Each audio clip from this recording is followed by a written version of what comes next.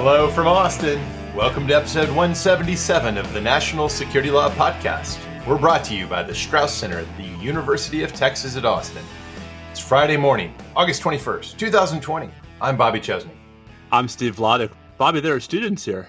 There are students. They're in orientation. Not all of them, though. We've got a hybrid student body. A substantial chunk of them, I don't know what percentage, are remote. And then listeners might find this interesting. Our students have the option for almost all classes, even if they are here in person, they can choose in a particular class to be remote. Steve, I have a Friday morning class. How do you think that's going to turn out? Not only is it going to be remote, but I think you're going to have a lot of video mutes. Video on's required unless you have special arrangement. But I do think it was important to emphasize that we require real-time, simultaneous attendance, not watching the video after the fact. Just like our podcast. Exactly. Yeah, we should broadcast this live. It would reveal, I think some people are under the mistaken impression that we do anything to produce this, that we cut things, we edit things. I think so. This is our 177th real episode, plus the 2 fake ones that people don't know about. So, right, 100. I think we've had to actually fully stop like once, right? And I think that like we've edited out something one time where I felt guilty, where I felt like I'd been too mean about somebody. But I feel like, listen, I can take it. It wasn't you. But I mean, I feel like that's either a pretty good track record or it just shows how lazy we are. The latter. Yeah. So I think we've said it before, but there are these sort of bootleg, no one else has them. There's at least a couple that were done for sort of special audiences. There's one we did for a special person as a brief mini episode. And then there's the original episode 1. Right, which I don't know if we've ever said this, but we didn't know what kind of music we were going to use. So the opening riff, I think I held my phone up to the microphone and then played the opening intro riff from Grease.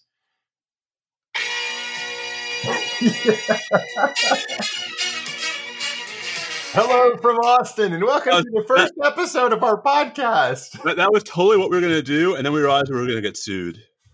You know what, though? Sometimes I listen to other people's shows, and they seem to willy-nilly throw in the brief little segment like that, and I wonder if that's...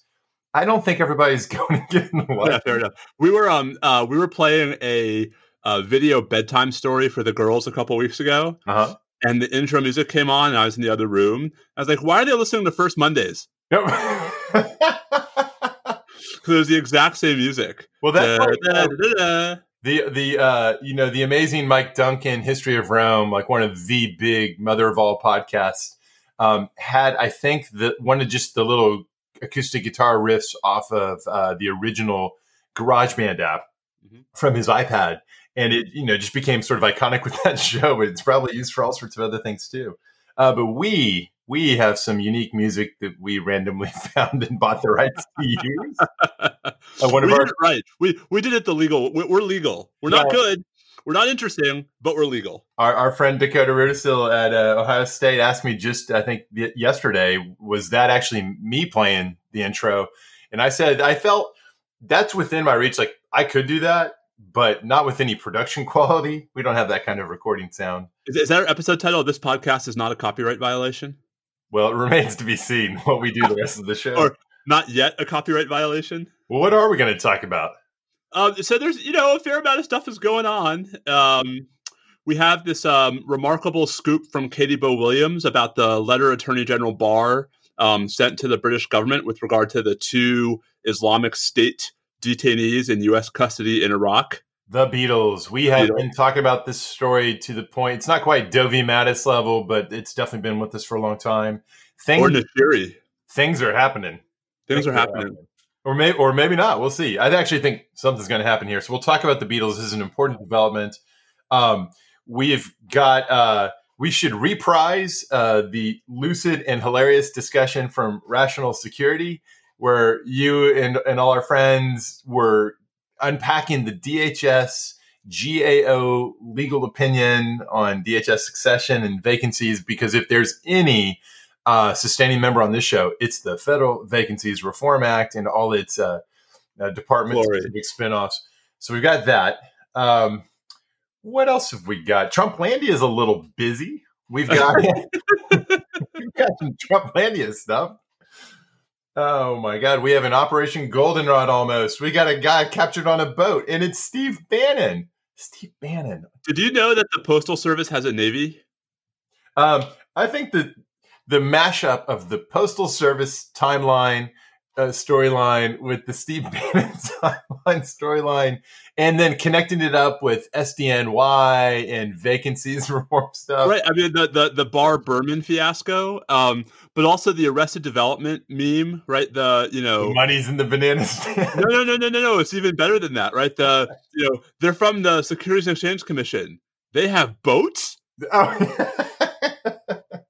Now, is it clear that the Postal Service security folks, the law enforcement branch of the Postal Service, because there is that, obviously picking up another theme of ours. Is it clear they were using their boats? Did they have? No. I don't actually think they have a Navy, but it's just it's just the visual of it. Oh, it's so great! It's so great. Okay, this podcast does not have a Navy.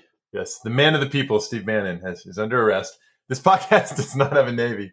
Yeah, I like that. Remember that, please. So also we've got Cy Vance Jr.'s subpoena. The we have a new ruling from Judge, 103-page ruling from Judge Marrero. Oh man, I hope you read it. Will that?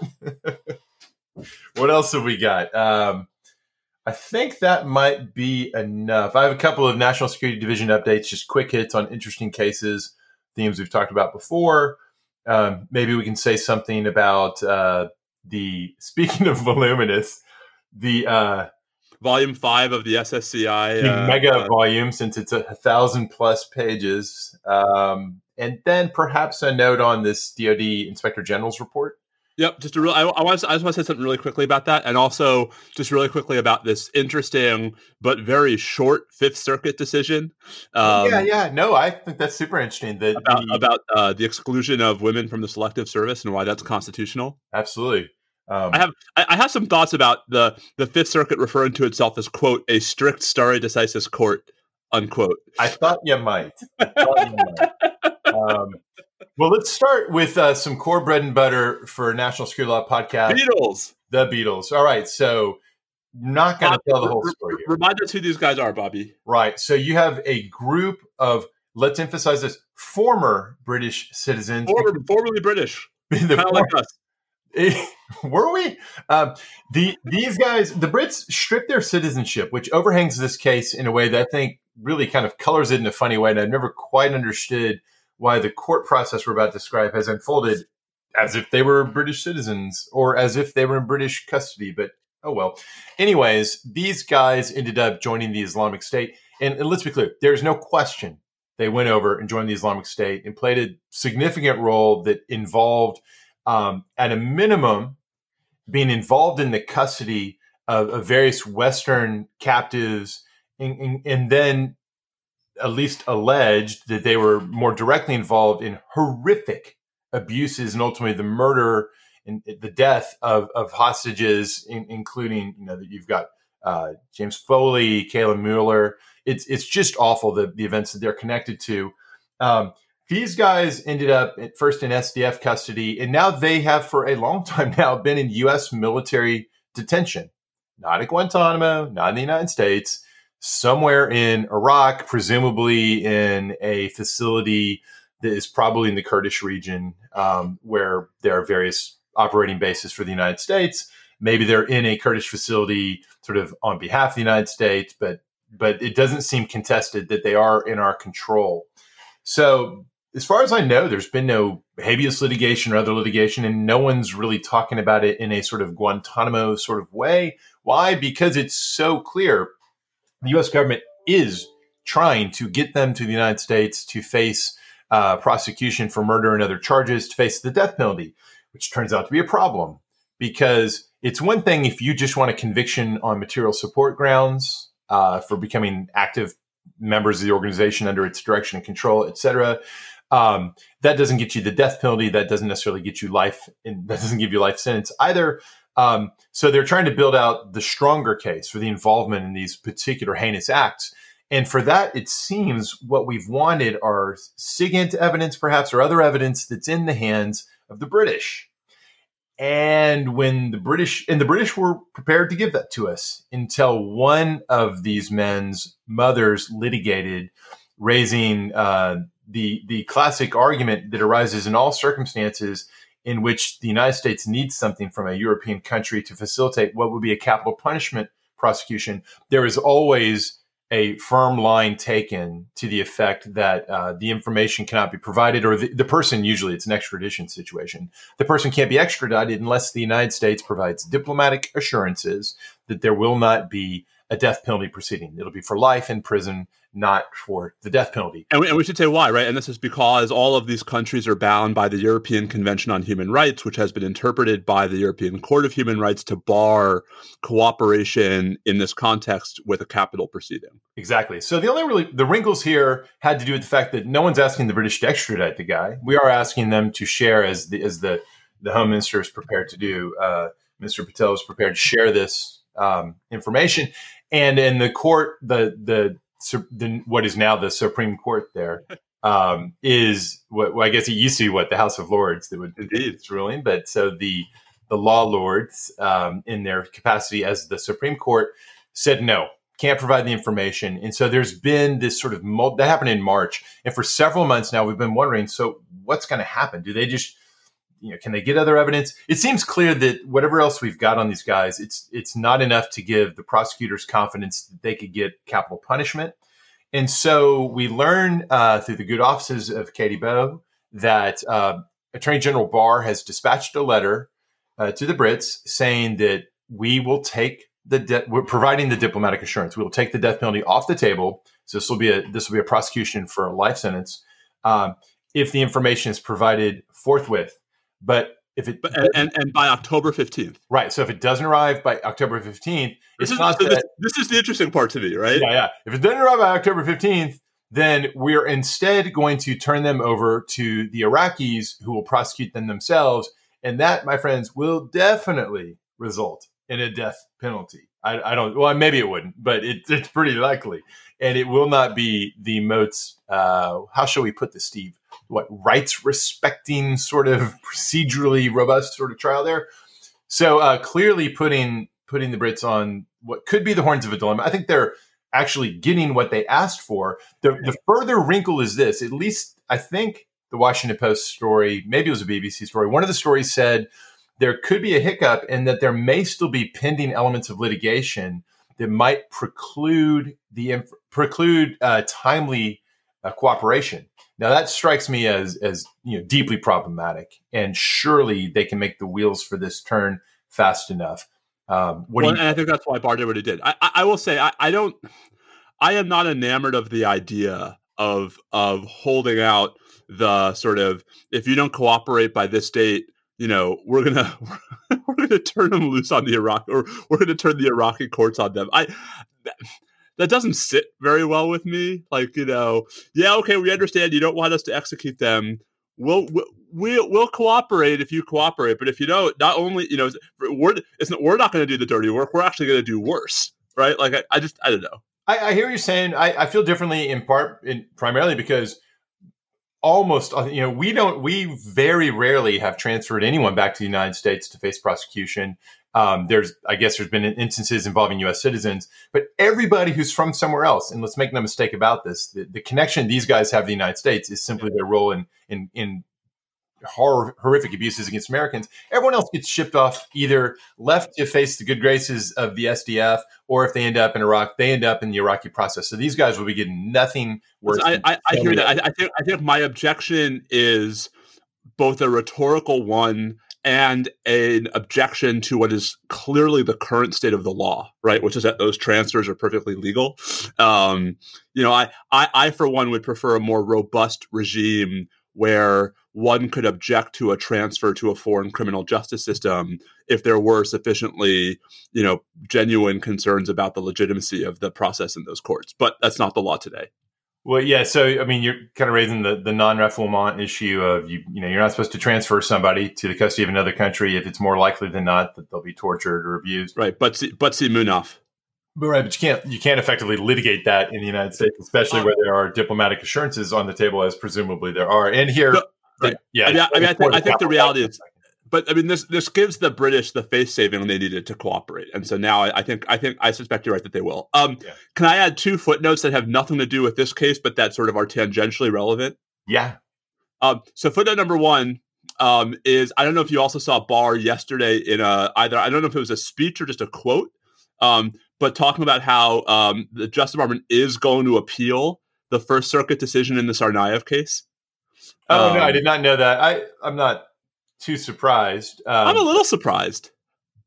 It's just to redo the whole capital phase and to just kind of take the hit and do it again is so costly. And if they think they might, it's odd. I mean, asking the Supreme Court to step into what really is a heavily fact-bound, case-specific, unique sort of jury fairness case with this kind of baggage just seems like a reach for me. Like But wouldn't that critique apply equally to the First Circuit, second guessing the district judge? I mean, if it's really so fact intensive, I don't think so, because because I think my point is about the First Circuit. It's a mandatory appeal in a capital case, right? The Supreme Court is discretionary review that's supposed to be about issues of great importance to federal law. Like, those are different standards for what you're doing. Oh, I see. You're not saying it's so much of the it's not so much that it's the fact review on appeal. It's that it's the cert-worthiness. It's the cert-worthiness. Yeah, I think it's it's the case of national moment. And of course, the court may demonstrate they actually see it your way and say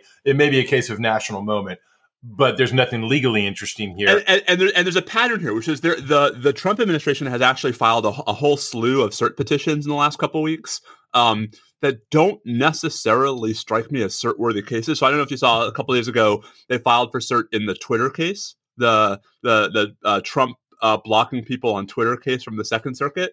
Like, that's not cert-worthy. I mean, I don't know. I don't know. I think that there is an understandable element of national interest in a case like Tsarnaev, obviously. The Twitter one, I mean, it touches on the president, in a way that we might think is ridiculous, but it does touch on the president. But I don't see. But I disagree. So it touches on the president in the sense that the president's involved, right? I don't think it touches on the presidency because no one's ever used their Twitter. No other president has previously or likely will in the future use their Twitter account the way he does. I mean, I will agree only with the part that no one will ever do it quite the way he does it. But I think for scholars of the communicative aspects of the presidency, the defining... Looking at you, Kate Shaw. The defining feature of the presidency under Donald Trump has been Twitter. It's incredible. By the way, Twitter introduced it South by Southwest. I think it was South by, wasn't it? I think so. And just to plug, Kate Shaw has written like a series of really interesting articles about presidential speech through these mediums that I just highly commend to folks. All right. That's cool. Check it out. One last nerdy footnote, just because we're talking about the British. Bobby, very important news yesterday. I don't know if you saw this. Season 4 of The Crown has a release date. Oh no, that's good. We're catching up. We're right now catching up in season 3. We're a little far back. I just saw the LBJ episode, which was absolutely screamingly awesome at the end. That was just really well done. LBJ. Anyway, so November 15th is the premiere of season 4 of The Crown, and I am here for that. Season 4 is when we meet Diana. Yeah, that's gonna be so interesting. Well, it continues to deliver. We are living at a great time for serialized, novelized television. Can I just do this? I'm sorry. This is going to be. I'm being overly self-indulgent here, but one more sort of, since you mentioned LBJ, the excuse presented itself to mention my favorite LBJ story of all time, which I think I've said before on the podcast, but I just want to tell again. Right. We've also done 80 soundtracks before. We're going to do that again. Also true. So Tuesday was the 71st anniversary of Tom Clark's confirmation to the Supreme Court. Tom Clark, the only Texas law alum to ever serve on the Supreme Court, which I didn't even know, except that the Supreme Court Historical Society, which, by the way, is a fun follow on Twitter at SCH Society, was tweeting about Clark's appointment and about his unique relationship with his son, Ramsey Clark.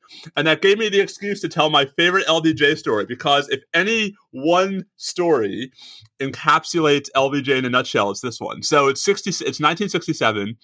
and LBJ really wants to put Thurgood Marshall on the Supreme Court. The only problem is there are no seats on the Supreme Court because no one's retiring.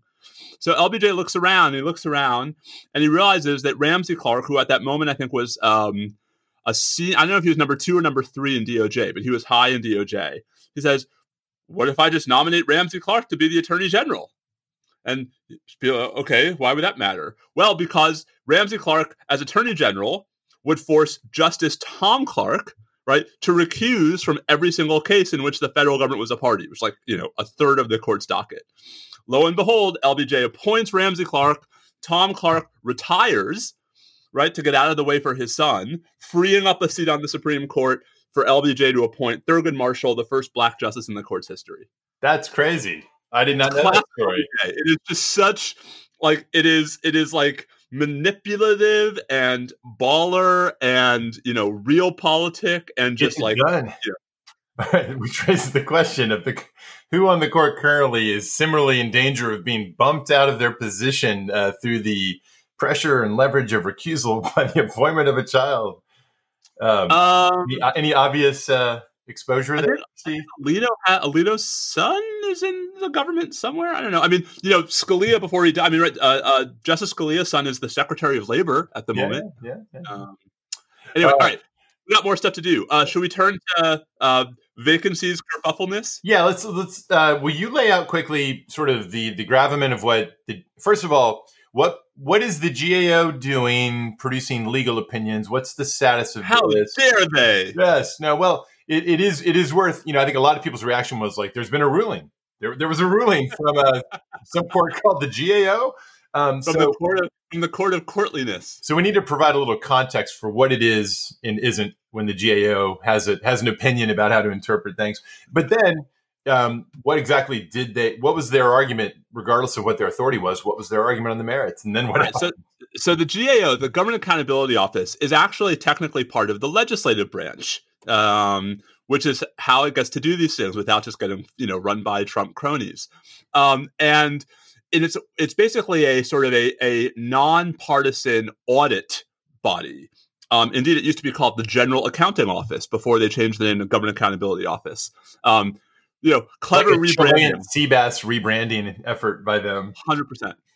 I used to, when I first moved to DC, I lived right across the street from the GAO. And one of my best friends from high school, I think, still works there. So GAO's job is basically to audit the government in general, but usually at the request and or direction of Congress.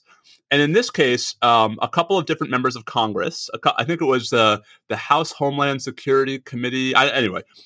People who had the authority to ask the GAO to do this, asked GAO to look into whether Chad Wolf, the acting Secretary of Homeland Security, had actually been lawfully appointed as such, and whether your friend and mine, Ken Cuccinelli, the senior officer performing the duties of the Deputy Secretary of Homeland Security, had also been lawfully appointed as such. And in an opinion handed down, a legal opinion, Bobby, not a court opinion, right? A legal analysis. A legal analysis. Opinion is not probably as good as analysis to give people a sense of. A memorandum analyzing that legal question signed by the General Counsel of the GAO, handed down last Friday. GAO says, nope. And here's the problem. And Bobby, so Ann Joseph O'Connell from Stanford has been pointing this out since this happened last April. And like almost nobody listened. So kudos to Ann for, as usual, being way ahead of the ball here. So folks might remember, I should go back and figure out which episode this was. We had a whole episode about the Kirstjen Nielsen resigning Michigas. Oh, yeah. And and how the Trump administration forgot that the undersecretary for management. Anyway, so back in April 2019, when Kirstjen Nielsen was unceremoniously dumped by Trump as the Secretary of Homeland Security, mind you, Bobby, the last time we had a Senate-confirmed Secretary of Homeland Security, 500 days ago tomorrow. It's never been longer in American history. It is. As I've said before, there's no way to say what number of days is too many days, et cetera. That it's 500 is too many. Well, it's clearly inconsistent with the separation of powers, with the original understanding of the role of the Senate, with the text, the whole deal. You can't intentionally just not have nominees. You kind of can, in fact. Apparently you can. So Nielsen so Trump sends a tweet on Sunday night, April 7th, 2019, where he says, Kirstjen Nielsen stepping down, and I'm naming Kevin McAleenan, who was then, I think, Bobby, the commissioner of CBP, as the acting secretary. And of course, the small problem there was he couldn't do that because under the Homeland Security Act, Claire Grady, the Undersecretary for Management, would have automatically become the acting secretary. So to prevent all this from happening, Nielsen unresigns 3 hours after resigning. Fingers were crossed. My fingers were crossed. It doesn't count. Seriously. So first she unresigns, and then they spend the next 3 days frantically rejiggering, or at least trying to rejigger, the order of succession within the department. So first they fire... Do we think the unresignation is actually lawfully effective? Is that even a thing? I mean, Marty Lederman has been asking this. Nielsen's letter says, I'm resigning effective April 7th. Okay. If she had said I was resigning effective immediately. Right. Yeah. I think that's a sufficient answer. That's a sufficient answer. Right. Because it was still April 7th when she unresigned. Right. So on April 8th, they get rid of Grady. And on April 9th, Nielsen, exercising authority everyone agrees she had under the Homeland Security Act, purports to change the internal order of succession within the department so that it won't be your friend and mine and NSL podcast guest, Chris Krebs, right, who takes over as the acting secretary, but rather McAleenan. So in that order, it definitely changed the succession, at least as to a particular circumstance. So here's the problem, boys and girls, ladies and gentlemen, friends and Yankees fans. The problem with the order is she signed the wrong order. Well, did she? No, they're not contesting that she signed. They're not saying she actually signed the right order. They're saying that it doesn't matter that she signed the wrong order. Signed the wrong order. The order she signed was the order of succession in cases of catastrophe. Right, like in cases of disaster, and not like in all other cases. They didn't actually change the order of succession in a case where you resign just because. Yeah, incredibly. It turns out there's two different succession. Or now, should there be? Who knows? But there is. There is. And so when she unresigned, so that they could so that she could use her lingering lame duck authority to change the order of succession. She only changed it as to the catastrophic succession scenario and not the one that was actually in play there, unless you're going to indulge in some all too plausible claims about how catastrophic this whole thing is. But setting that aside, the original sort of run-of-the-mill succession scenario was unchanged. That's right. So what should have happened when she resigned the second time on April 10th is Chris Krebs, should have become the acting secretary. Poor Chris. Instead, right, Nielsen sends a memo to the entire department saying, Kevin McAleenan is taking over, and she swears him in as acting. Now, let me just say, why are you swearing in an acting? What is the swearing in nonsense for an acting secretary? He's not the secretary, but okay. But I digress. Fast forward to last Friday. So GAO says, nope. You signed the wrong order of succession, and whatever you intended and whatever you told people doesn't matter because the thing you signed is crystal clear about when it applies and when it doesn't. Therefore, and here's how this connects up to Wolf and Cuccinelli. Therefore, McAleenan was not lawfully the acting secretary, and Wolf and Cuccinelli only had their jobs, Bobby, because McAleenan purported to change the order of succession again, while he was nominally serving as the acting secretary. And so what GAO concludes is that McAleenan's new order of succession was invalid because he himself was not lawfully the acting secretary because Nielsen's signature was on the wrong piece of paper. So it was a daisy chain of illegitimacy. 100%.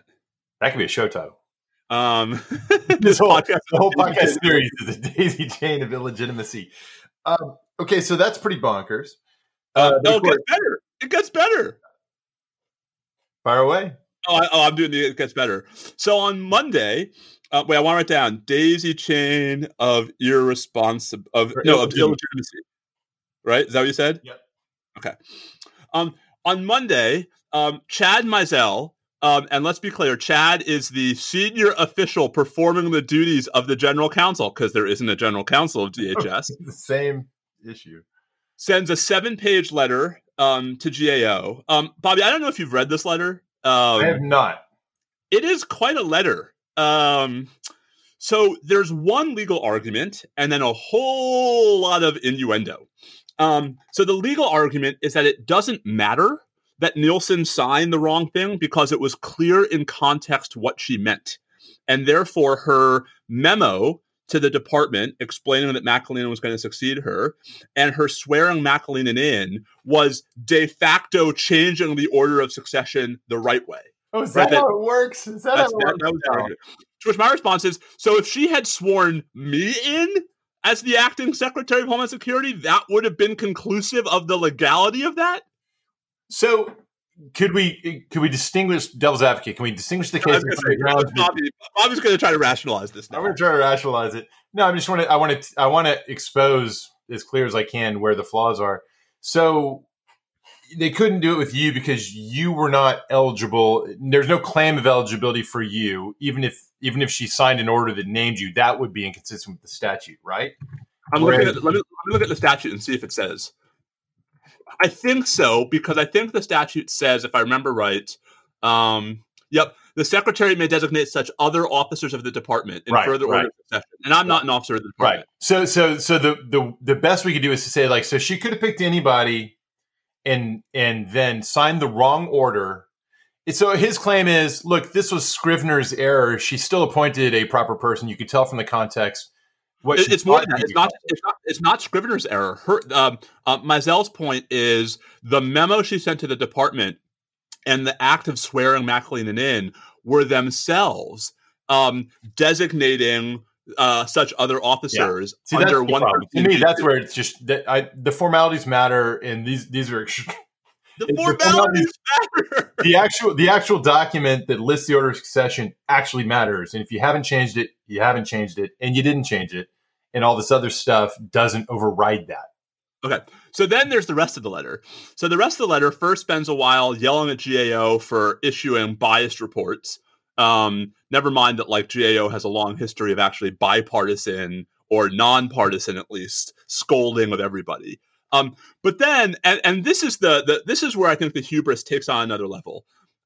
Meisel goes after the staffer, not the GAO opinion signed under the name of the General Counsel of GAO. Meisel goes after the staffer, who apparently was, responsible for preparing parts of the memo, on the ground that he only graduated from law school a few years ago, that he was insufficiently experienced, etc. Okay. I should say off the top, I am deeply allergic, to arguments that when you graduated from law school is some great is itself proof of your ability or lack of ability, right? That, like, just because you've been out of law school for 40 years doesn't mean you know your stuff. Just because you graduated yesterday doesn't mean you don't. But of all the people in the world to be leveling that charge against anybody, I'm not sure that this guy who graduated from law school a year before the GAO staffer he's criticizing. And Bobby, and let me add, and whose wife, who is 32, was just nominated to the federal district court. Oh, wow. Like, I don't think you're the right person to be accusing anybody of inexperience based solely on when they graduated from law school. That's pretty funny. I mean, funny is one word for it. Yeah. Anyway, so This is the DHS GAO fight. Now, at this point, people might be saying, okay, but, like, who cares, right? Wolf is still there, Cuccinelli is still there. So it is true that the GAO opinion does not bind anybody formally. But, Bobby, there are like 4 or 5 pending lawsuits that are challenging different DHS policies and programs, including the deployment of CBP officers in Portland, including the new DACA memo, where at least one of the grounds on which the actions are being challenged is that Wolf had no authority to do them because he wasn't lawfully appointed. So the question's already in court. And I think what the GAO opinion does is it provides a pretty firm leg for a judge who is skeptical about these policies to stand on and saying, I don't even have to reach if the policies are substantively unlawful, because I can just say, the guy who promulgated them wasn't lawfully there. So it functions as a roadmap to the merits argument. Such a judge presumably could have figured that out on their own, but they could have. But like, if I'm a judge, if I'm just saying I'm the only person to see this, right? Versus here's nonpartisan audit watchdog GAO reaching the same conclusion. Yep. Okay, so I guess the thing about that, of course, is it'll take forever for the litigation to reach some point of conclusion. We've got an election coming up that it bears repeating. Ultimately, is going to decide this in the most conclusive way, one way or the other. But if Trump wins, then this will really matter. If he loses, it won't matter so much. If he wins, it will. And maybe some court at some point is basically going to say, this guy lacks statutory authority. Now, we should note, at that point, it won't be Krebs who then would be forced out of the Cybersecurity and Infrastructure Security Agency, where we want him to be because he's been amazing there. Instead, it would be the FEMA head who is now Senate confirmed and is ahead of, and therefore jumped in front of. Because under the order that Nielsen did not change on April 10, 2019, the senior Senate confirmed official in the agency right now is the FEMA director. Now, the difference is, right, Pete Gaynor was confirmed, Bobby, between, right, when all this went down last April and now. But that'll make Pete the one. But I just want to make one last point, which is, so this is all fun and it's stupid and it's typical Trump and all of that stuff. If I'm the White House, I actually might want to clean this up now rather than later, because let's play this out. I mean, Bobby, you're exactly right. This is now going to get slowed down and dragged out in court. But imagine a world in which we're fighting over this for the next, 5 months in court, and where sometime in January, the courts conclusively decide, January or later, courts say, yeah, no, Wolf wasn't lawfully appointed, therefore all these policies were unlawful, right? It might no longer be the Trump administration in charge of DHS at that point. And so if I wanted to ensure that, like, the new DACA memo and all of this other stuff, right, was on, like, firmer legal footing, or at least was less vulnerable to challenge, I'd want to be cleaning up this mess right now. And it's an interesting sort of question, like, what's more important to the administration?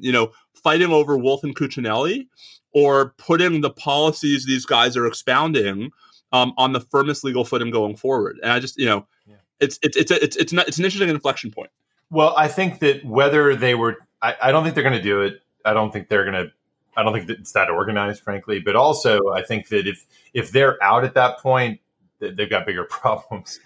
Right. I will say this though,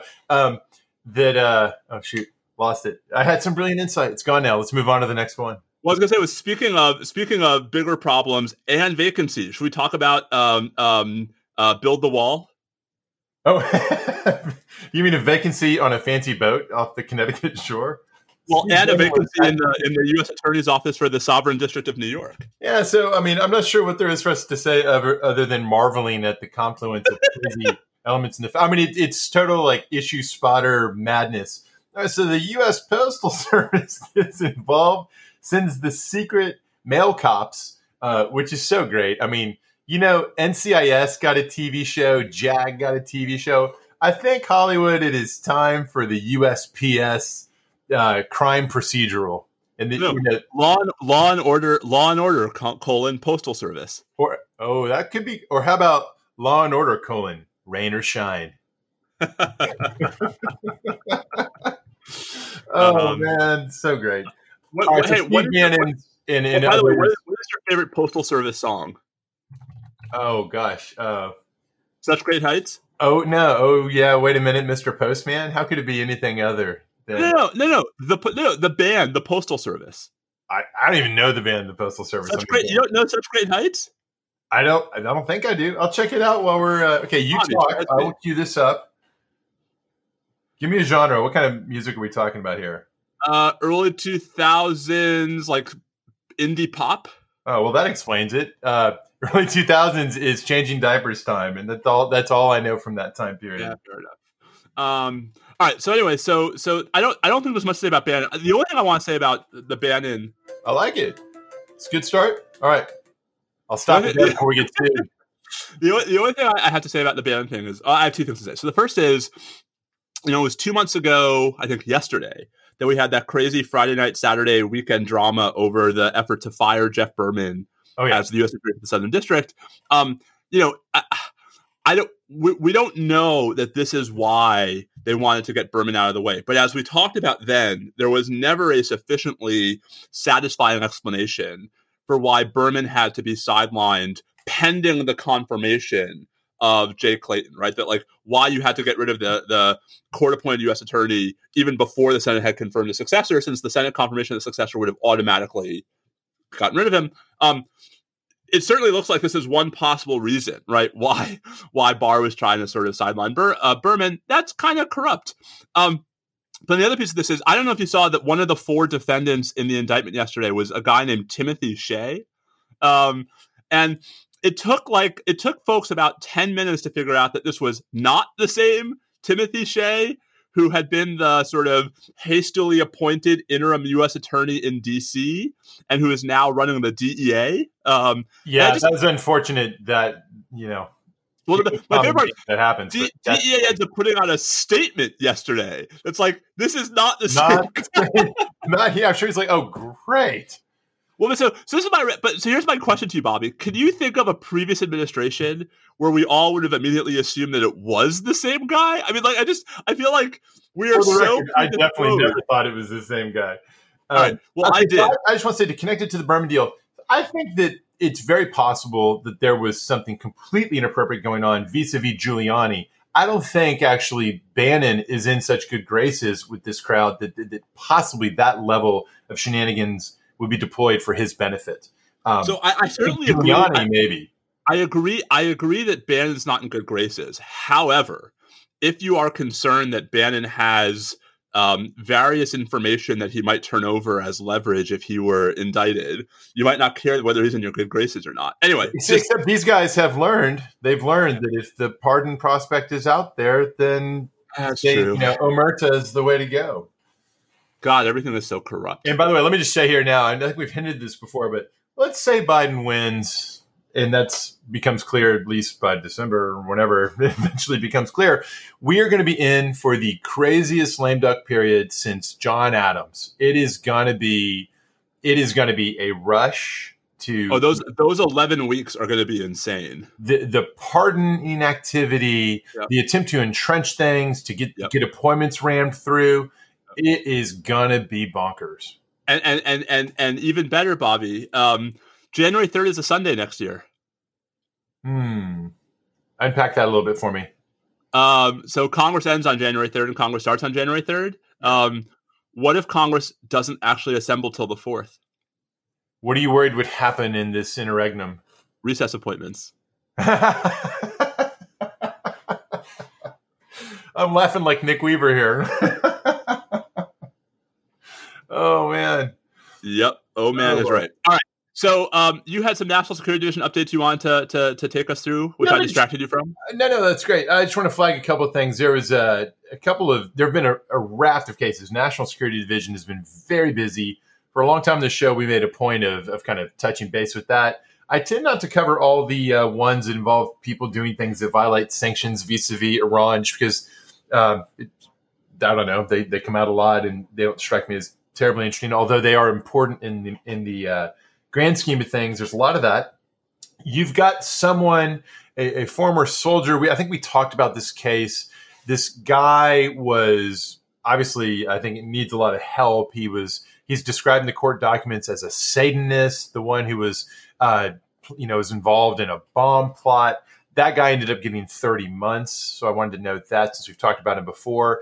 And then you've got another instance in which the Chinese intelligence services had turned a former U.S. intelligence service member, in this case, a former CIA officer who had gone on then in his post-CIA life to work for FBI. He was passing documents to the Chinese for cash. So he's been charged. Just continues to be, it's not exactly Moscow rules or Beirut rules or anything like that, but the behind the scenes, in the shadows, wilderness of mayors competition between U.S. and Chinese services continues to be awfully hot and getting hotter. And I think I'll just leave it there. What about? Did you want to? Let's talk about the Fifth Circuit's ruling in the draft case. This is a reprise, potentially, maybe still will be, of Rostker, the earlier Supreme Court decision holding that it was constitutional for the draft to be male only, notwithstanding the fact that gender distinctions can be examined under the Equal Protection Clause or Due Process Clause, if you want to. So you and I both teach first-year common law, right? And Rostker is this really interesting inflection point in the court's equal protection jurisprudence. So just make a long story short. So the Fifth Circuit last Thursday basically issued a very, very short opinion reversing a district court. So a district court here in Texas had granted declaratory relief, Bobby, but nothing more, to plaintiffs who were challenging. They have a great name. I want to find, what was the name of the party? The National Coalition of Men or something like that. National Coalition for Men. For Men. I'm not just a client. What's that? I'm not just the president. I'm also a client.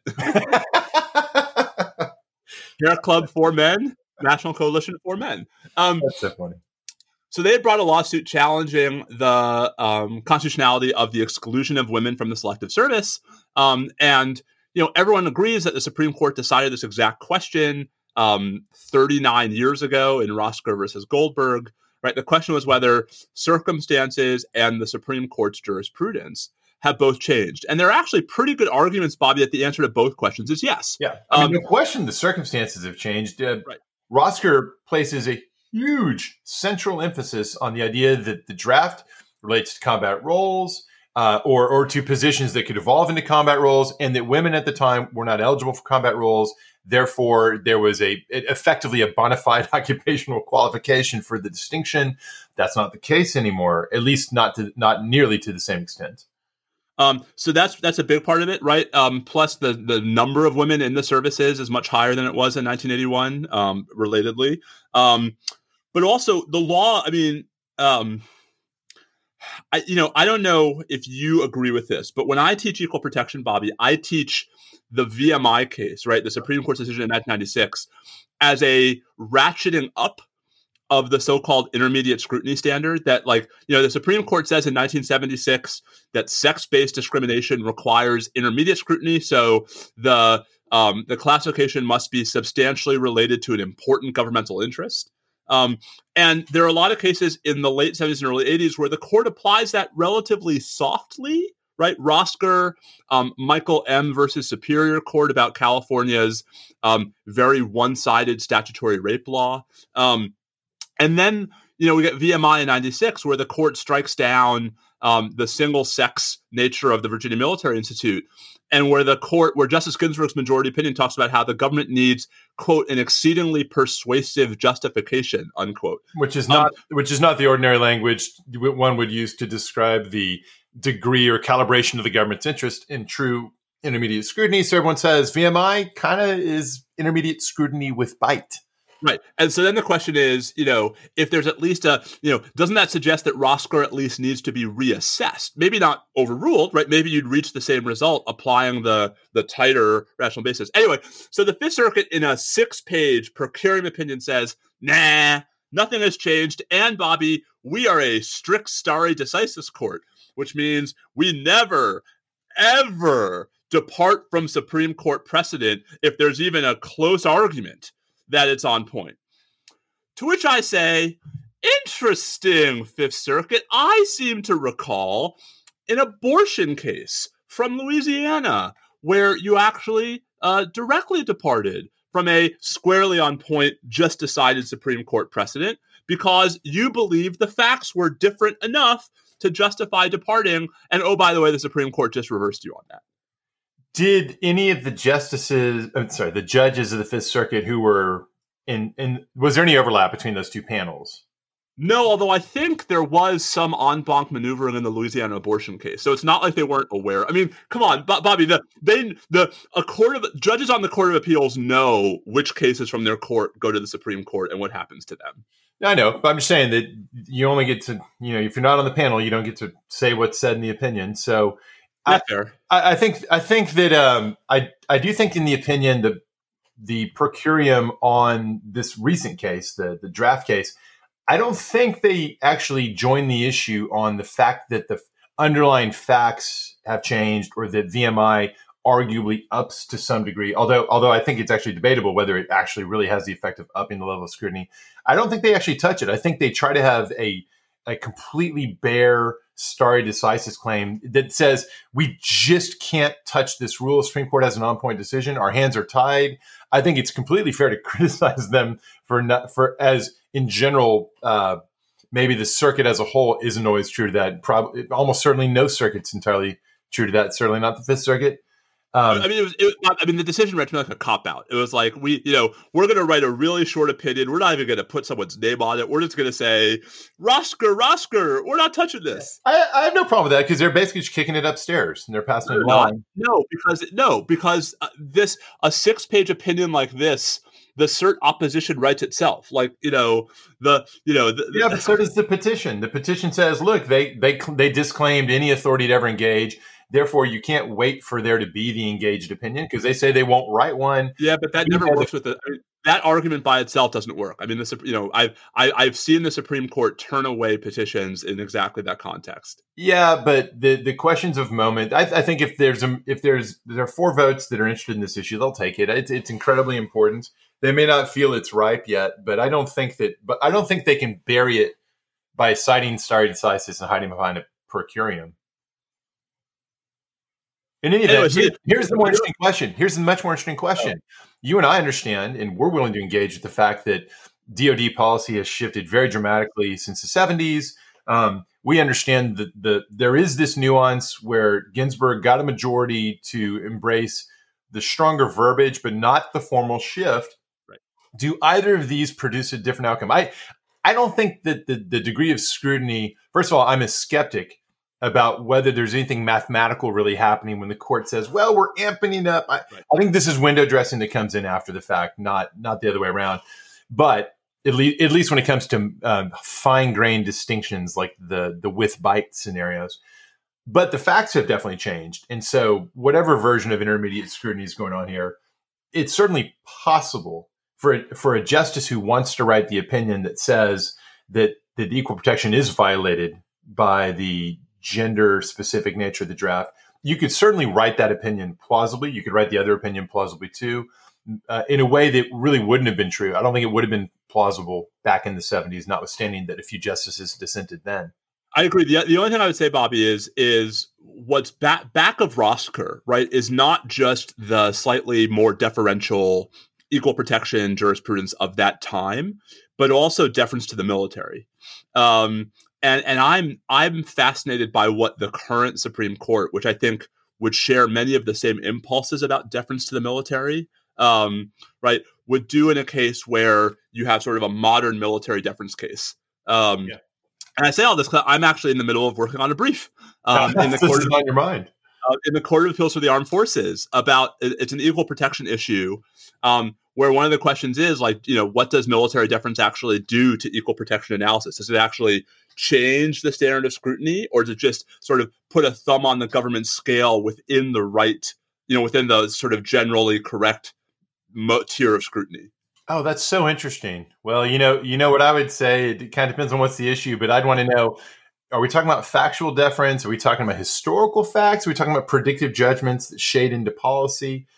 I will say that I think some would look at this and say, whatever, VMI, the court was willing to reject the sort of the military-inflected arguments in that context and require admission of women to VMI.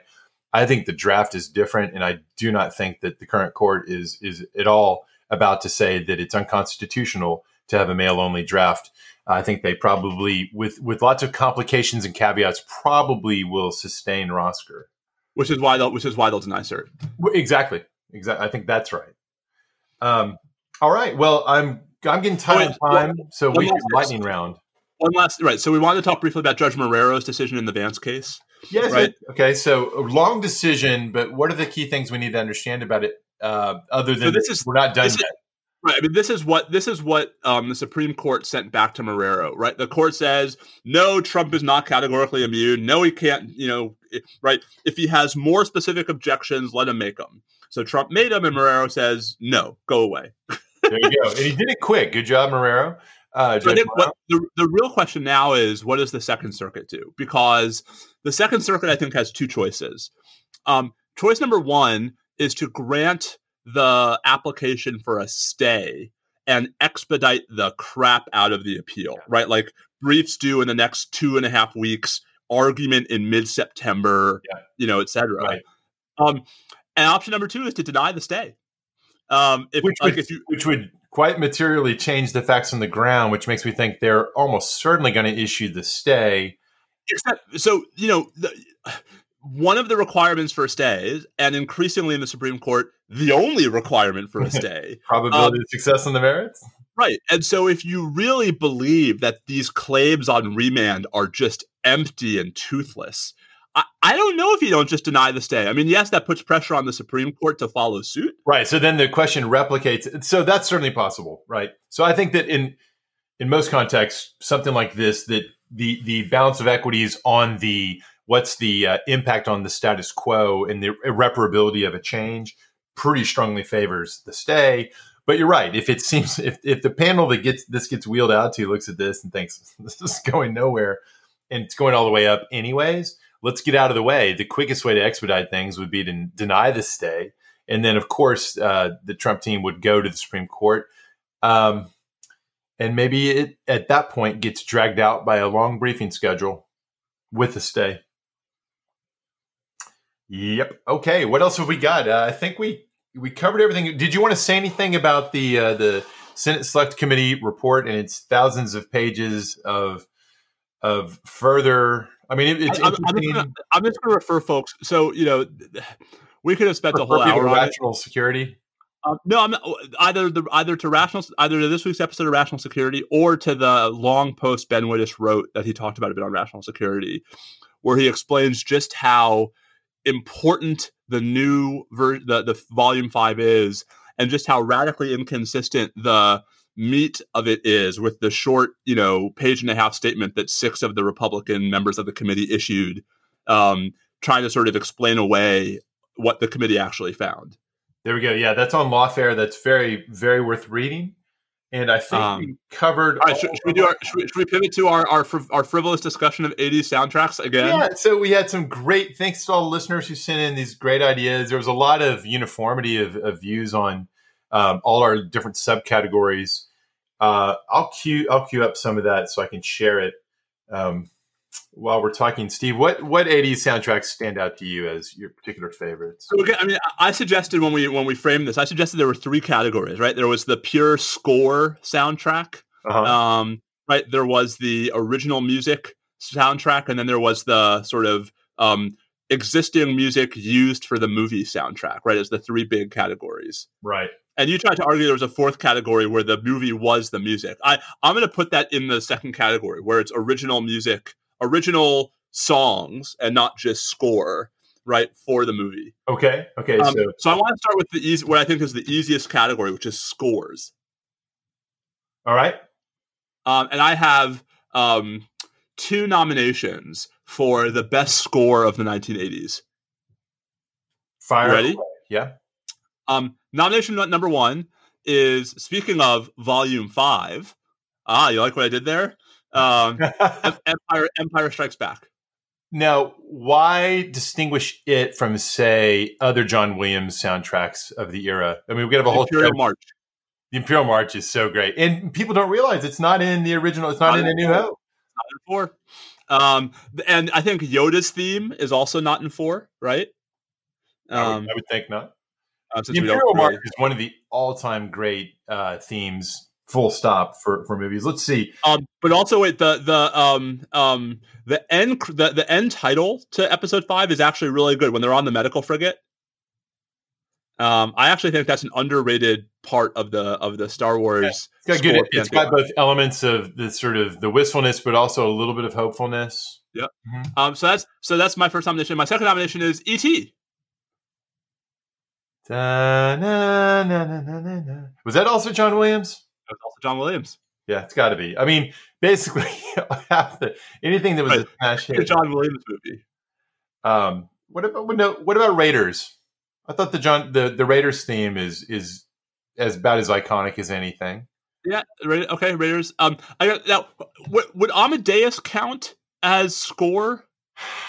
Well, I mean, it's I think that's Mozart's music. in the category of taking existing songs, existing performances, and just weaving them effectively in. Yeah. All right.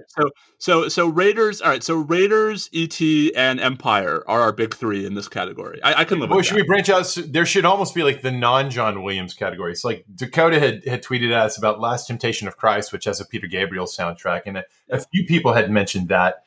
I'm scanning to see some of the other score-specific responses we got. Okay, pivoting to there's some Vangelis stuff. Blade Runner. Tron, of course. Tron. So Tron actually, Tron was 70s, wasn't it? Late 70s. Was it? Yeah, I'm almost positive. Tron is 1982. Dang, shoot. Well, I was little. There were a number of votes for Blues Brothers. There's some that's pretty strong in the musically focused movie category. I think I'd mentioned Purple Rain. That's a Fire's good. Purple Rain, obviously. Yeah. I mean, Purple Rain is just a category unto itself. Yes, it really was. I mean, that's an amazing. That was, to me, that I know a lot of people would disagree with this, but to me, that was peak powers for Prince. What about in the time stuff? The more in the time stuff, which I don't think ends up. Actually, I don't know if it's even on the soundtrack. If that was maybe done separately on his own albums, but those were great songs too. What about Top Gun? Top Gun got some love, and rightly so. It's a great collection, a very 80s montage, picking up one of my favorite sub-themes of soundtracks, Kenny Loggins related soundtracks. He had such a good string of them. Of course, he's got Footloose.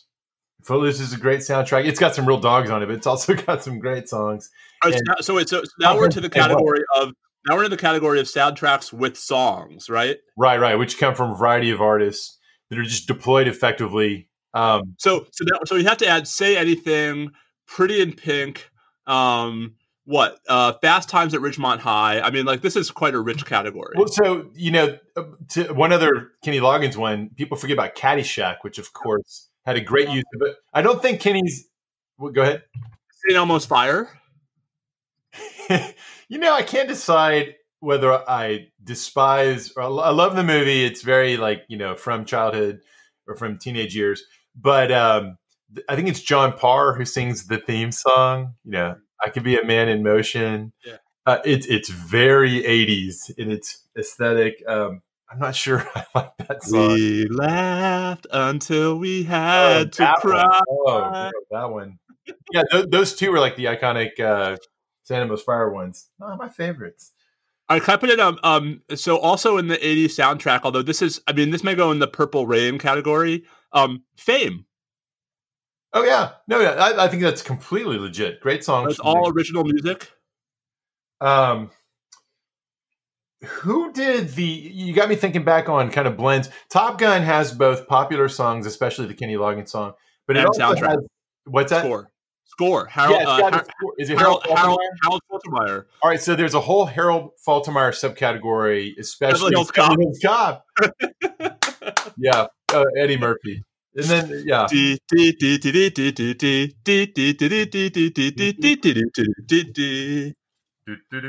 We could probably have a whole Eddie Murphy movie music. Yeah, well, you know what? Coming to America, greatest movie ever made. Not a great soundtrack. Sexual Chocolate. Sexual Chocolate. Oh, man. What about does 48 Hours have some good stuff in it? I wouldn't be surprised. I need to go back and look. I wouldn't be surprised if there's some good stuff in that soundtrack. But maybe not. Now that I'm thinking about it, maybe his other movies. As I think about previewed, I really think that these are all sort of running behind the clear best compilation soundtrack, which is The Big Chill. So obviously that gets a lot of love. There are haters out there as well. I know. Well, because the movie is so mediocre. Yeah. So for a genre soundtrack, though, it's good. It's Well, it's near and dear to my heart because like I grew up listening to that album. That tape in our car, we just played it over and over again on road trips. Yeah, I had a similar experience with it when it was wonderful. It introduced me to a lot of music from that generation that I some of those songs I didn't know, some of those artists. And of course, I love that stuff. Now we listen to it. We listen to a lot of you can drop that in as a seed for Pandora and keep that going for a while. Totally. Nobody nominated Eddie and the Cruisers. That's too bad. On the Dark Side was a great song. It was a great song. John Cafferty and the Beaver Brown Band providing the vocals for Eddie and the Cruisers. We should probably stop there because I'm supposed to be meeting with one of my 1L advisees. And I put in one last. So we haven't talked about James Horner at all, and I want to put in one honorary mention in the score category for Star Trek II. Oh, very good. Yeah, that actually got some love in the Twitter feed as well. And I'm down with anything that complements Star Trek II because, as we all understand, it was the pinnacle moment of all Star Trek. I mean, just full stop. I mean, we can fight about whether there have been better individual episodes, but there's, in the ranking, like for all the fighting over the ranking of Star Wars movies, like ranking of Star Trek movies, anyone who has any movie other than Star Trek II first is wrong. I couldn't agree more. We are dead lockstep on that. I'm sure many of our listeners feel that minutes seem like days and seconds seem like minutes when listening to us. So in honor of Star Trek II, we should probably wrap it there. There? What if they went nowhere? Then this will be your big chance to get away from it all. We should record in the mornings more often. We're less tired and more loopy. Totally. All right. On that note, and by the way, did you see that Obama stole my line? You'll have to be more specific than that. At the end of his convention speech, he said, "Stay safe." I was like, "Come on, man! I was there first." I'm kidding, by the way. I don't. I'm sure Barack is a listener. By the way, just to you listeners may find this interesting. The numbers have really gone up. We're now getting about 12,000 downloads a week. Wow, people must really be bored. Most of that probably is not being listened to, but hey, it's all we can measure. So thank you for being a listener. We appreciate it. Seriously. And, send us more ideas for frivolity and for other things you'd like us to talk about. He is at Bobby Chesney. I am at Steve_Vladeck. We are at NSL Podcast. As President Obama said, stay safe out there. Adios.